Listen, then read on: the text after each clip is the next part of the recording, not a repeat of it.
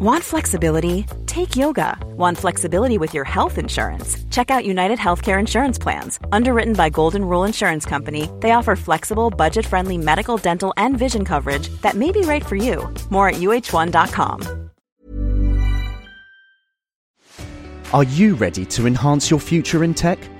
Then it's time to make your move to the UK. The nation that has more tech unicorns than France, Germany, and Sweden combined. The nation that was third in the world to have a $1 trillion tech sector valuation.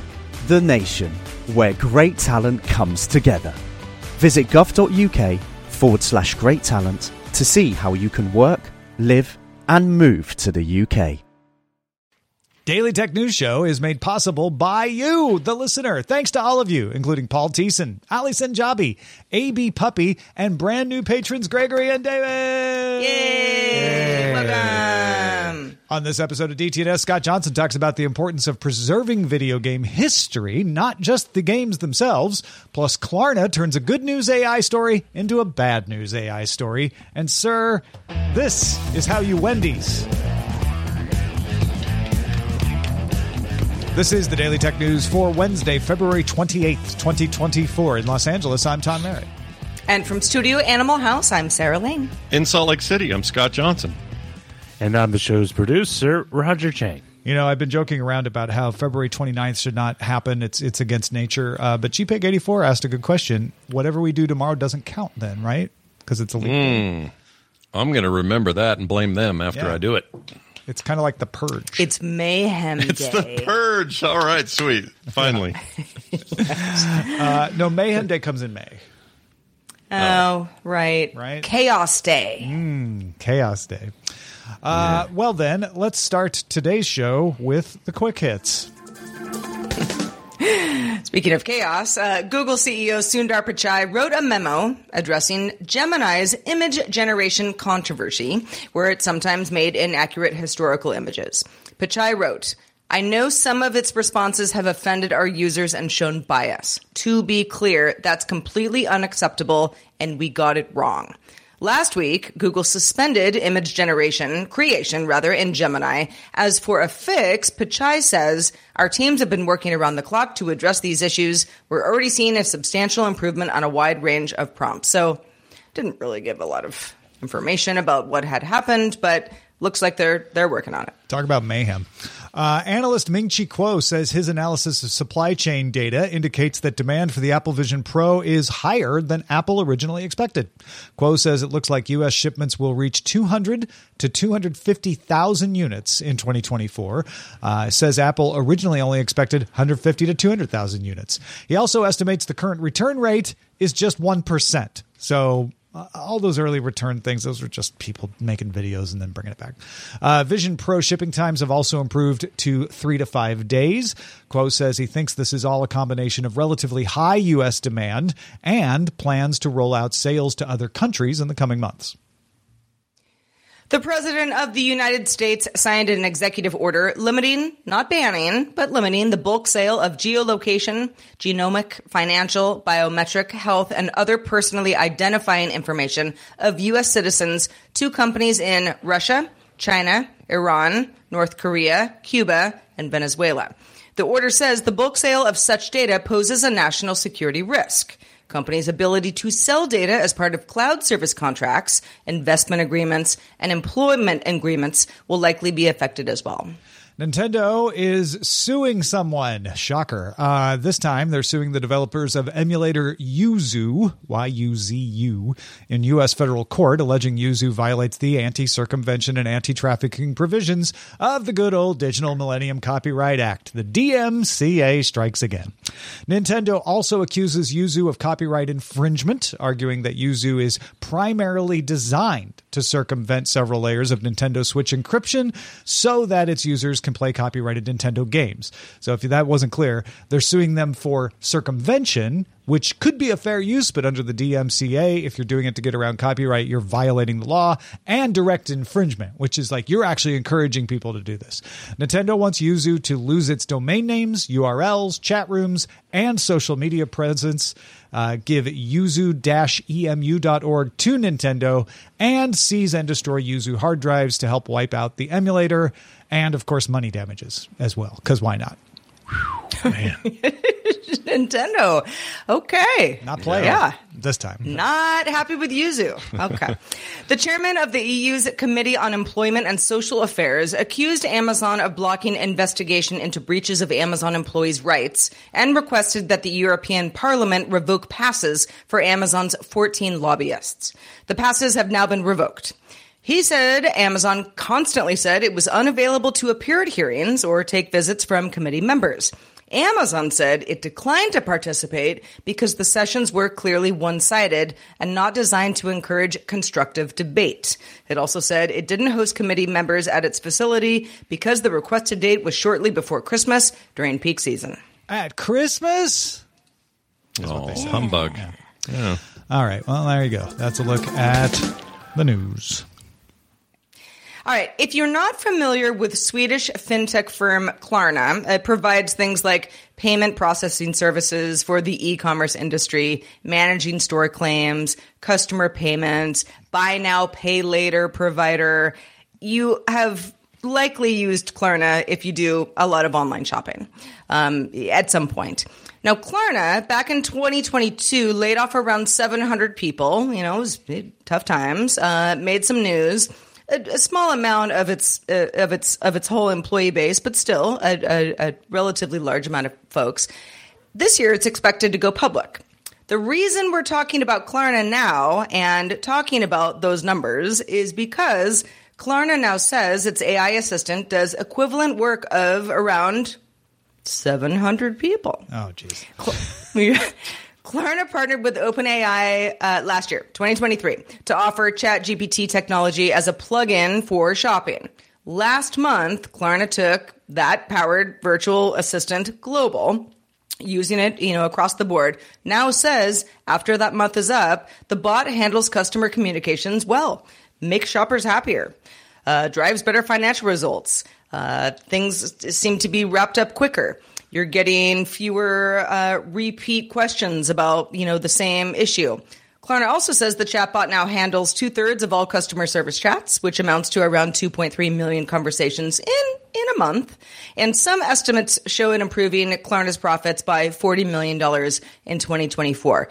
Now, as a company who wants to go public, the bottom line makes a lot of sense. But boy, that 700 number stings a bit. This is an estimate. It's not something that had to be 700. I'm not advocating massaging numbers, but when you have a range to choose from, don't choose the range that's going to make people immediately jump to the conclusion that you've replaced people with the bot. The 700 people they laid off in 2022 were not part of the customer service, because the customer service part of this is all farmed out to independent companies.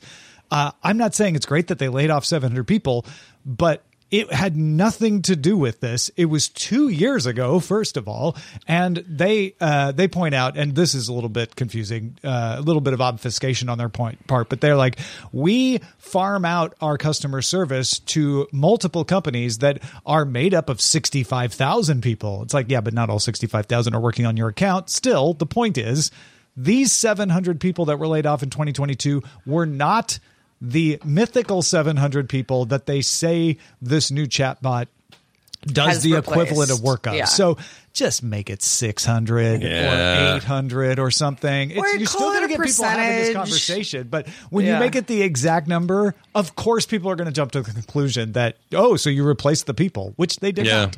It's a little bit like, way back in the day when Apple canceled the Lisa and somebody named Lisa also got laid off that week. It's just hard not to. Our brains do this. We look for patterns. We look for stuff that looks like it fits. And this looked like it fits.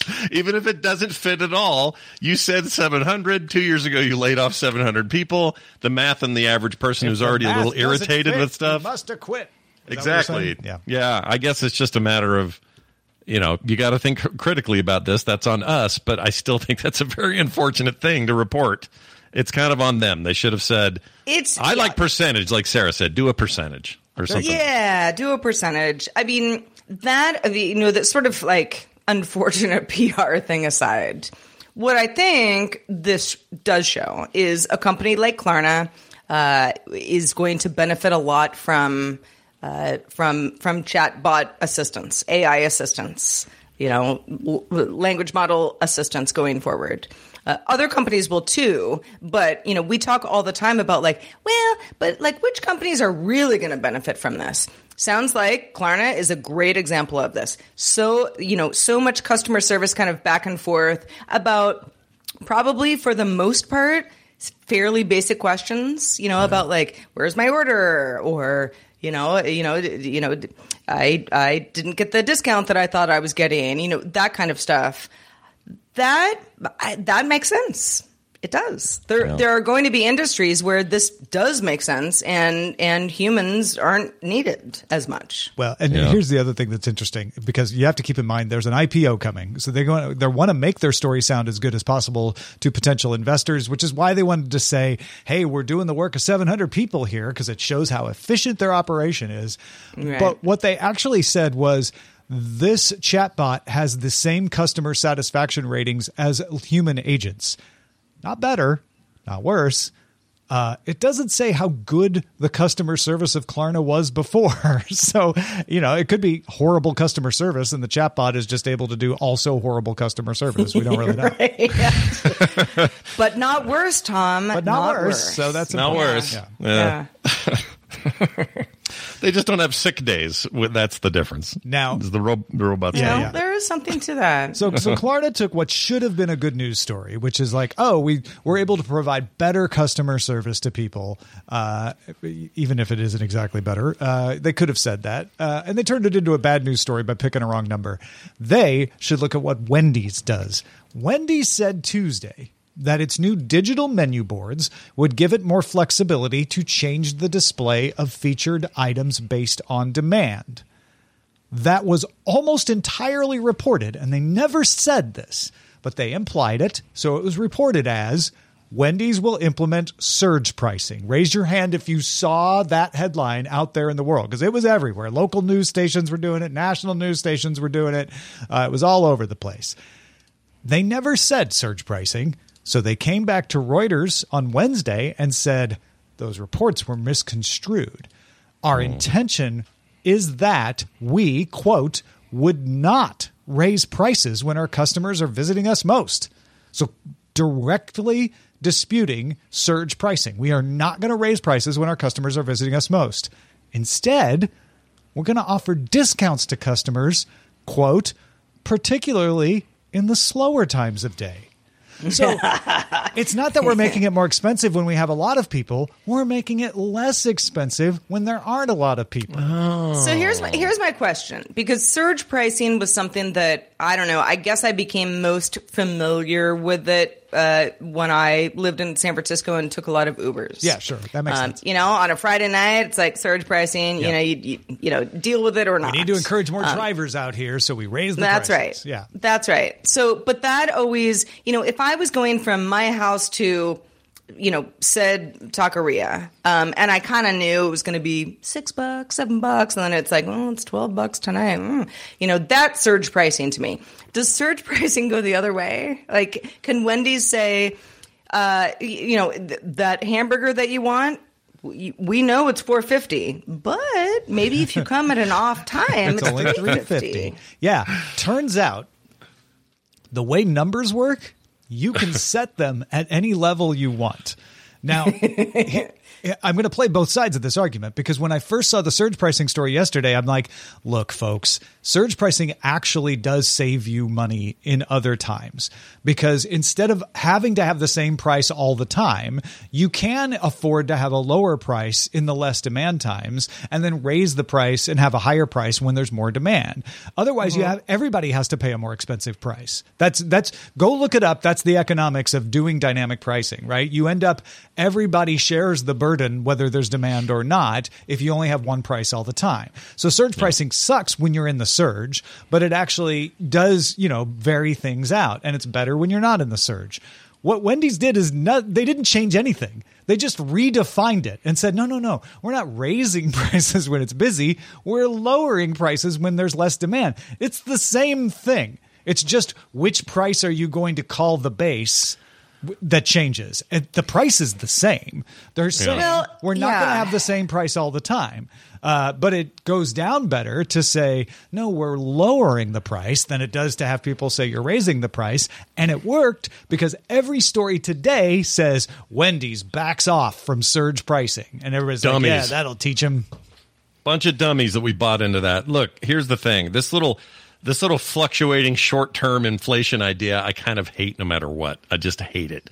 I think it's weird. I think it's manipulative, and I don't like it. You want your burger to be $4.50. I want it to be $4.50. Stay that way. I'd like it lower than $4.50, but if it's going to be that, then great, stick with it or whatever. Because they kind of can do whatever they want. But this is how I felt when Prime did their whole, for an extra $3, you'll get no ads. And they did the same kind of talk back. It was the glass half full, half empty thing, where they were like, well, we're not raising prices on Prime. We're just inserting a few commercials in there. It's the same price. We're not changing it. But if you don't even like those extra commercials, it's only $2.99. And we're not raising the price, but we're raising the price. That's what you're doing. And so to me, this kind of like fiddling around, I hate it. I just hate it. Yeah. I mean, this is so... They want you to think they're in damage control and you forced them to do discounts, but they haven't changed anything. No. Don't like it.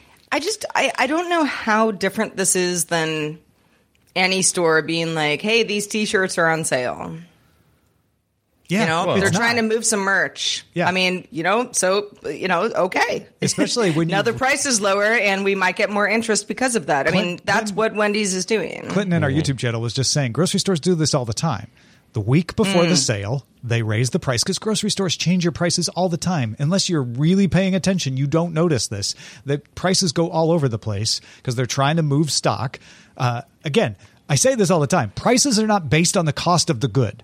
Prices are based on how much will people pay for it as long as it's above the cost of the good. This idea that you should take the cost of the good and just add a little, that's not how pricing works.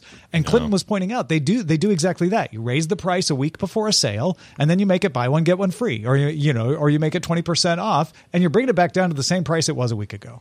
Yeah, they did this with video games. Everyone always wondered why gaming is so resistant to inflation. We've had $45, $49 AAA titles for 30 years, and it really is a little weird that it's never gone up. And people say, why is that? What's the deal? It's us. We don't want to pay more than that. Now, we finally are. It's a psychological game. Exactly. Yeah, it is. It absolutely is all in our heads. And now they're 59, they're 69. We're just now starting to try to pry more money out of people. But it is us who either decides we can bear it, whether we are the market. Can we bear it or can we not bear it? Amish Overlord nailed it. He's like, it's like happy hour pricing. This is Wendy's should call it Wendy's happy hour. Like, oh my gosh, that's great. That's exactly what it is. It's exactly what it is. The only difference is without technology, happy hour has to be at the same time every day. Now Wendy's can track demand and be like, happy hour is happening right now. It could happen at any time. Nailed it. I will say before we move on that I have never been able to say no to a buy one, get one free, even if I just wanted the one. Yeah. I have to have both. Yeah. I'm a sucker for psychological, that too. Again. Yeah. That's why we're doing a special buy one episode of DTNS on Patreon, get 19 episodes free. It's just one price per month. Yeah. And we do this because we love y'all so much. Exactly. We love you. That's right. The happy hour is on. You know what? If you want a recap of the week's tech headlines with insights into how technology affects and disaffects communities of color, you must subscribe to the Tech John. Rob Dunwood, Stephanie Humphrey, and Terrence Gaines do a great job diving into the top tech stories of the week, not with an agenda, but not hiding their own point of view. And it's a point of view you don't always hear in mainstream media. New episodes land Tuesday afternoons. Find it wherever you get your podcasts. Go visit techjawn.com.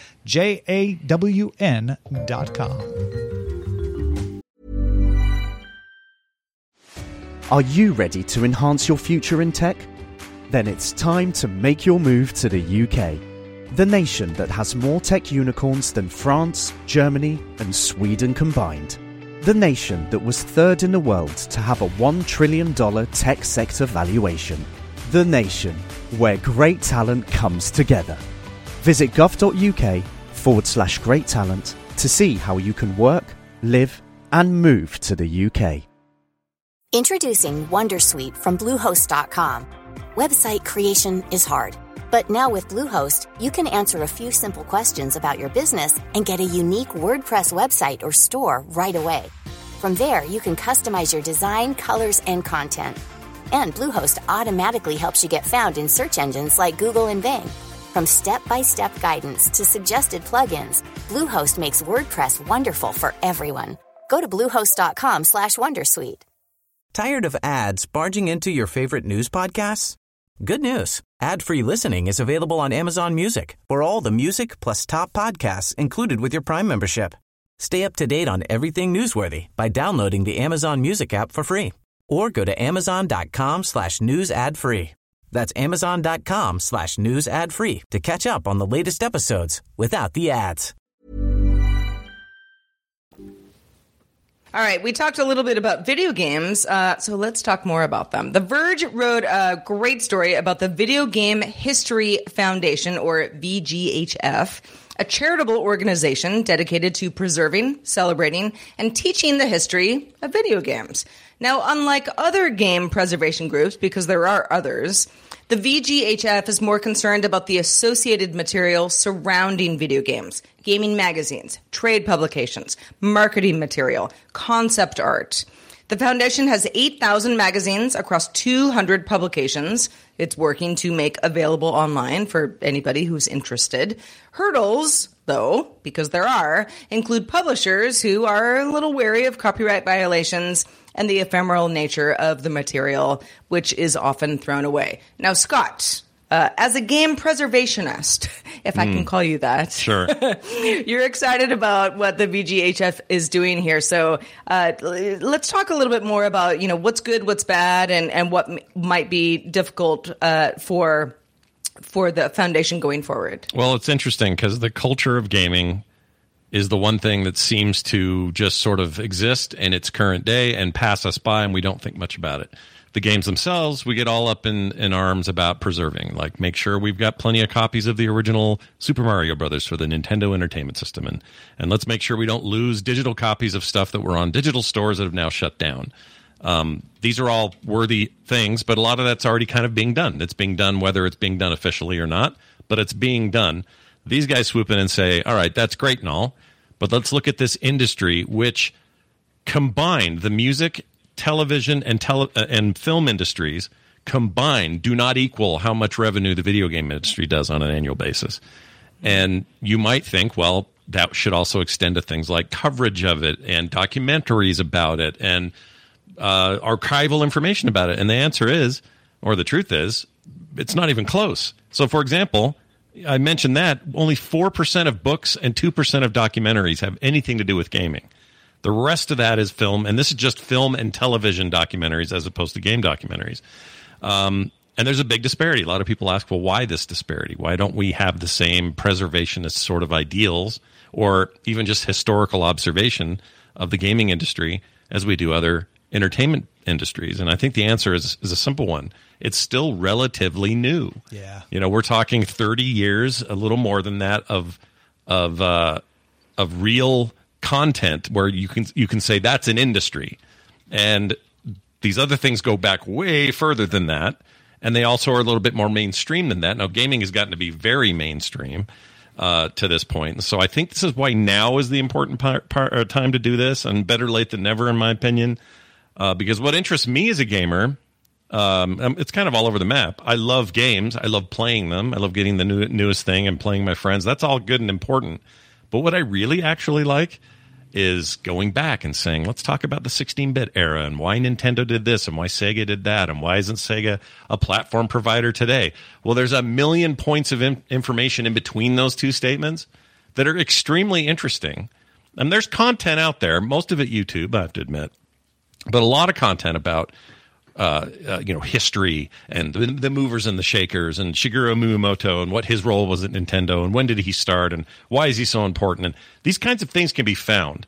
but we don't give it the priority that we do somebody's film retrospective or a director who's finally retiring. Now let's go look at his 50 movies and why they were so impactful. You're going to be lousy with that information and not so much the gaming side of it. Stuff gets thrown away. Sarah, you mentioned there's kind of an ephemeral nature to this content. At least that's our thinking around it. And I think that needs to change, and these guys are sort of all about that. I love this one story from the Verge article. And this whole thing, by the way, deals with the founder of this site, or the founder of this organization, the VGHF, is actually Frank Cifaldi, I believe is how you say it. He is the retired former head editor-in-chief of Electronic Gaming Monthly, a massively influential magazine at the time. And people still refer to it all the time. But anyway, the story is pretty great. He says there was this game called Super Sushi Pinball. This was a game that does not prominently feature sushi and never actually launched, he says. It was meant to be Sony's second game in the U.S. ever. It was intended for the Nintendo Entertainment System. This is well before the PlayStation. And this is during a time when such news would not have melted the brains of console people because, again, Sony didn't have a skin in the game. We should and it was marked. This is what Ash Parrish wrote on Verge. You're just reading Ash's words. I'm just reading some of this, yeah. And it says that it was marketed in video game magazines over a year. Then this is his quote. This is a game that was last seen by anyone in 1990 at a trade show, says again Frank. He says, it's just disappeared from the world. I'd never heard of it, and I know a lot of this stuff. I've got some pretty deep trivia in retro gaming, and this is something I didn't even know existed until like today. Well, and I think that if the game were in development today and just got scrapped, we would all know about it. Mm-hmm. You know, today all of this is pretty well documented. You know, a lot of people care enough. Are following game releases, but you describing this, Scott, I was sort of like, okay, well, if I compared it to, like, I don't know, Hollywood rumors. Right. Well, the Hollywood industry has been around for a century. And more than that. So maybe that has a lot to do with it. Yeah. That's absolutely true. Train pulling into station or arrival train at station, the Lumiere film was 1895. Yeah. So well over a century. When was Space War, which is the equivalent in video games? 69? 62. 62. Yeah, way in the 60s. So you've got, 67 years film has had on it. And in my living memory, I remember debates being had about the preservation of film. Scorsese and those guys were like, these film canisters are not being properly taken care of. They're degrading. We need to do work to preserve them. It's normal when something's new. Nobody knows if it's going to be a long-lasting, important part of our culture, so nobody cares about it, right? Right. But once it sticks around, then you start getting preservation. Same thing happened with television. Back in the 60s, the BBC just threw out the videotapes of Doctor Who because it was a kid's show. But why do we need to keep it? Nobody knew it would become an important, decades-long juggernaut of a franchise, so they didn't bother preserving it. And video games is getting to that stage in its history now. I agree. There was a time in Hollywood where they threw away bloopers by default. Right. It was not a thing you'd hang on to. It's like, what's the point? You don't need those. You're not going to use them. Yeah. No, and then now we miss all that. There's some, and it makes it really interesting because it's so rare. But in the game space, there is now plenty of reasons, especially because we live in a modern day where digital archival is the easiest it's ever been. There's zero reason why this shouldn't get some priority, and I cannot applaud these guys enough for doing this. Again, this is these guys over at gamehistory.org. Just go check it out. And you'll find all sorts of amazing content already, kind of their mission statement, what they plan to do.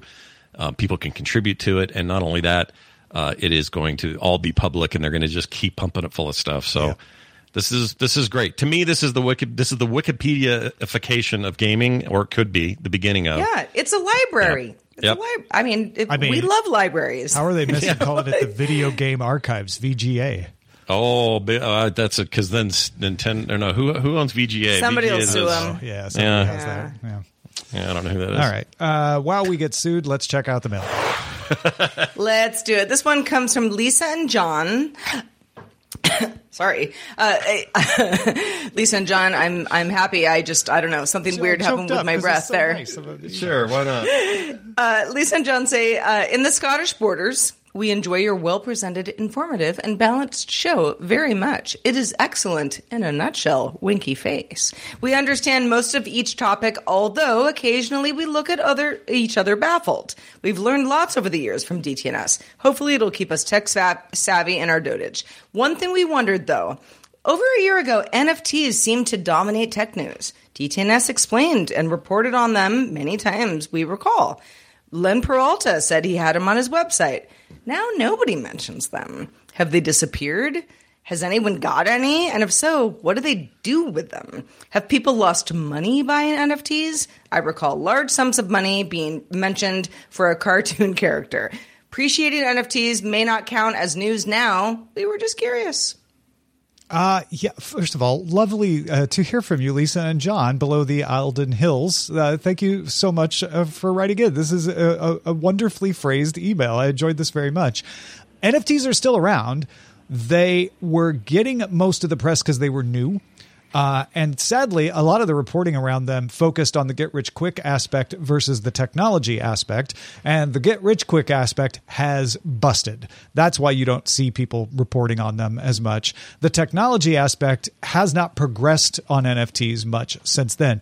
But they're still out there. There's still a lot of companies issuing them. And there's a niche group of collectors still collecting them, but they've become an actual subculture now instead of when they were like, hey, they might make you a lot of money. They were more mainstream. But and instead of just barfing something up in Windows Paint and saying, here's my NFT, that's what was happening is people were just shoveling it. It was shovelware, and it was getting really bad. And this is what happens with a bubble. And they had a bubble. The bubble popped, and now it's settling into what it will be. And it turns out there's lots of legitimacy for what it actually is and where it's actually going, but it ain't that weird bubble we had for a hot minute. That was crazy. I think speaking of bubbles, it'll bubble back up at some point once someone has figured out a use that is more substantive for it. But yeah, it will, and it won't be the kind of bubble that pops. Hopefully, it'll be one that simmers. It'll be just chilling, like a delicious simmering bubble, like a delicious seafood pancake on the grill. Regarding yesterday's show with Dr. Nikki, Venura commented on Patreon, fantastic show. Had no idea that the blue on birds, for example, were due to physical structures. Nature is amazing and scary. Also, as an ex-academic, the paper mill issue is serious. I remember reviewing papers purely as an advancement thing. There is some really solid research out there, so hopefully folks don't worry too much. And that's regarding the extended discussion we had in Good Day Internet. Thank you, Venura, for the comments. That's great. Indeed. Thank you. Thank you to everybody who writes us in. Feedback at dailytechnewsshow.com is where to send your feedback if you have some. Thank you to Scott Johnson. You're the best. Oh, I don't know Where about can that. people find your latest? Because you're always doing new stuff. I do have a lot of new stuff going on. Real quick, Dr. Nikki's one of my favorite people in the world, and I love what she's doing here, so keep that up, Dr. Nikki. I started a new show, and I haven't talked a lot about it publicly because we just kind of been getting it off the ground, deciding what's going to be. Started out very casually, and now it exists. It's called The Monday Show, not to be confused with The Morning Stream. It both have TMS short names, which we did not consider at the time, but we've since decided not to care. But anyway, it's myself and my daughter, Carter Johnson, who is an artist and works in the games world as well. She also is working up at the university in the department that teaches games and game theory. And we have some really fun conversations, and I think people will really like it. So check out The Monday Show. It happens like it sounds every Monday over at frogpants.com/Monday, and you can get that podcast wherever you get your shows. Now, we have a special deal today for patrons. They pay for one show, this show, Daily Tech News Show, but we're going to give them another entire show absolutely free. Good Day Internet continues momentarily. Downloads of the Threads app are now well ahead of those for X, but does that mean it's more popular? We will discuss. Stick around.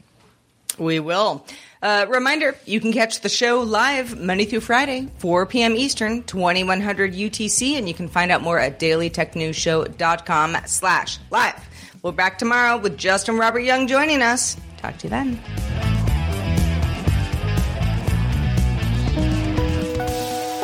The DTNS family of podcasts, helping each other understand. Diamond Club hopes you have enjoyed this program.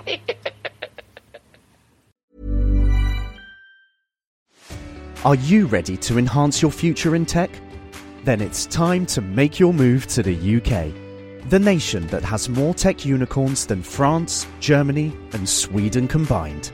The nation that was third in the world to have a $1 trillion tech sector valuation. The nation where great talent comes together. Visit gov.uk/great talent to see how you can work, live, and move to the UK. Tired of ads barging into your favorite news podcasts? Good news. Ad-free listening is available on Amazon Music for all the music plus top podcasts included with your Prime membership. Stay up to date on everything newsworthy by downloading the Amazon Music app for free or go to amazon.com/news ad free. That's amazon.com/news ad free to catch up on the latest episodes without the ads.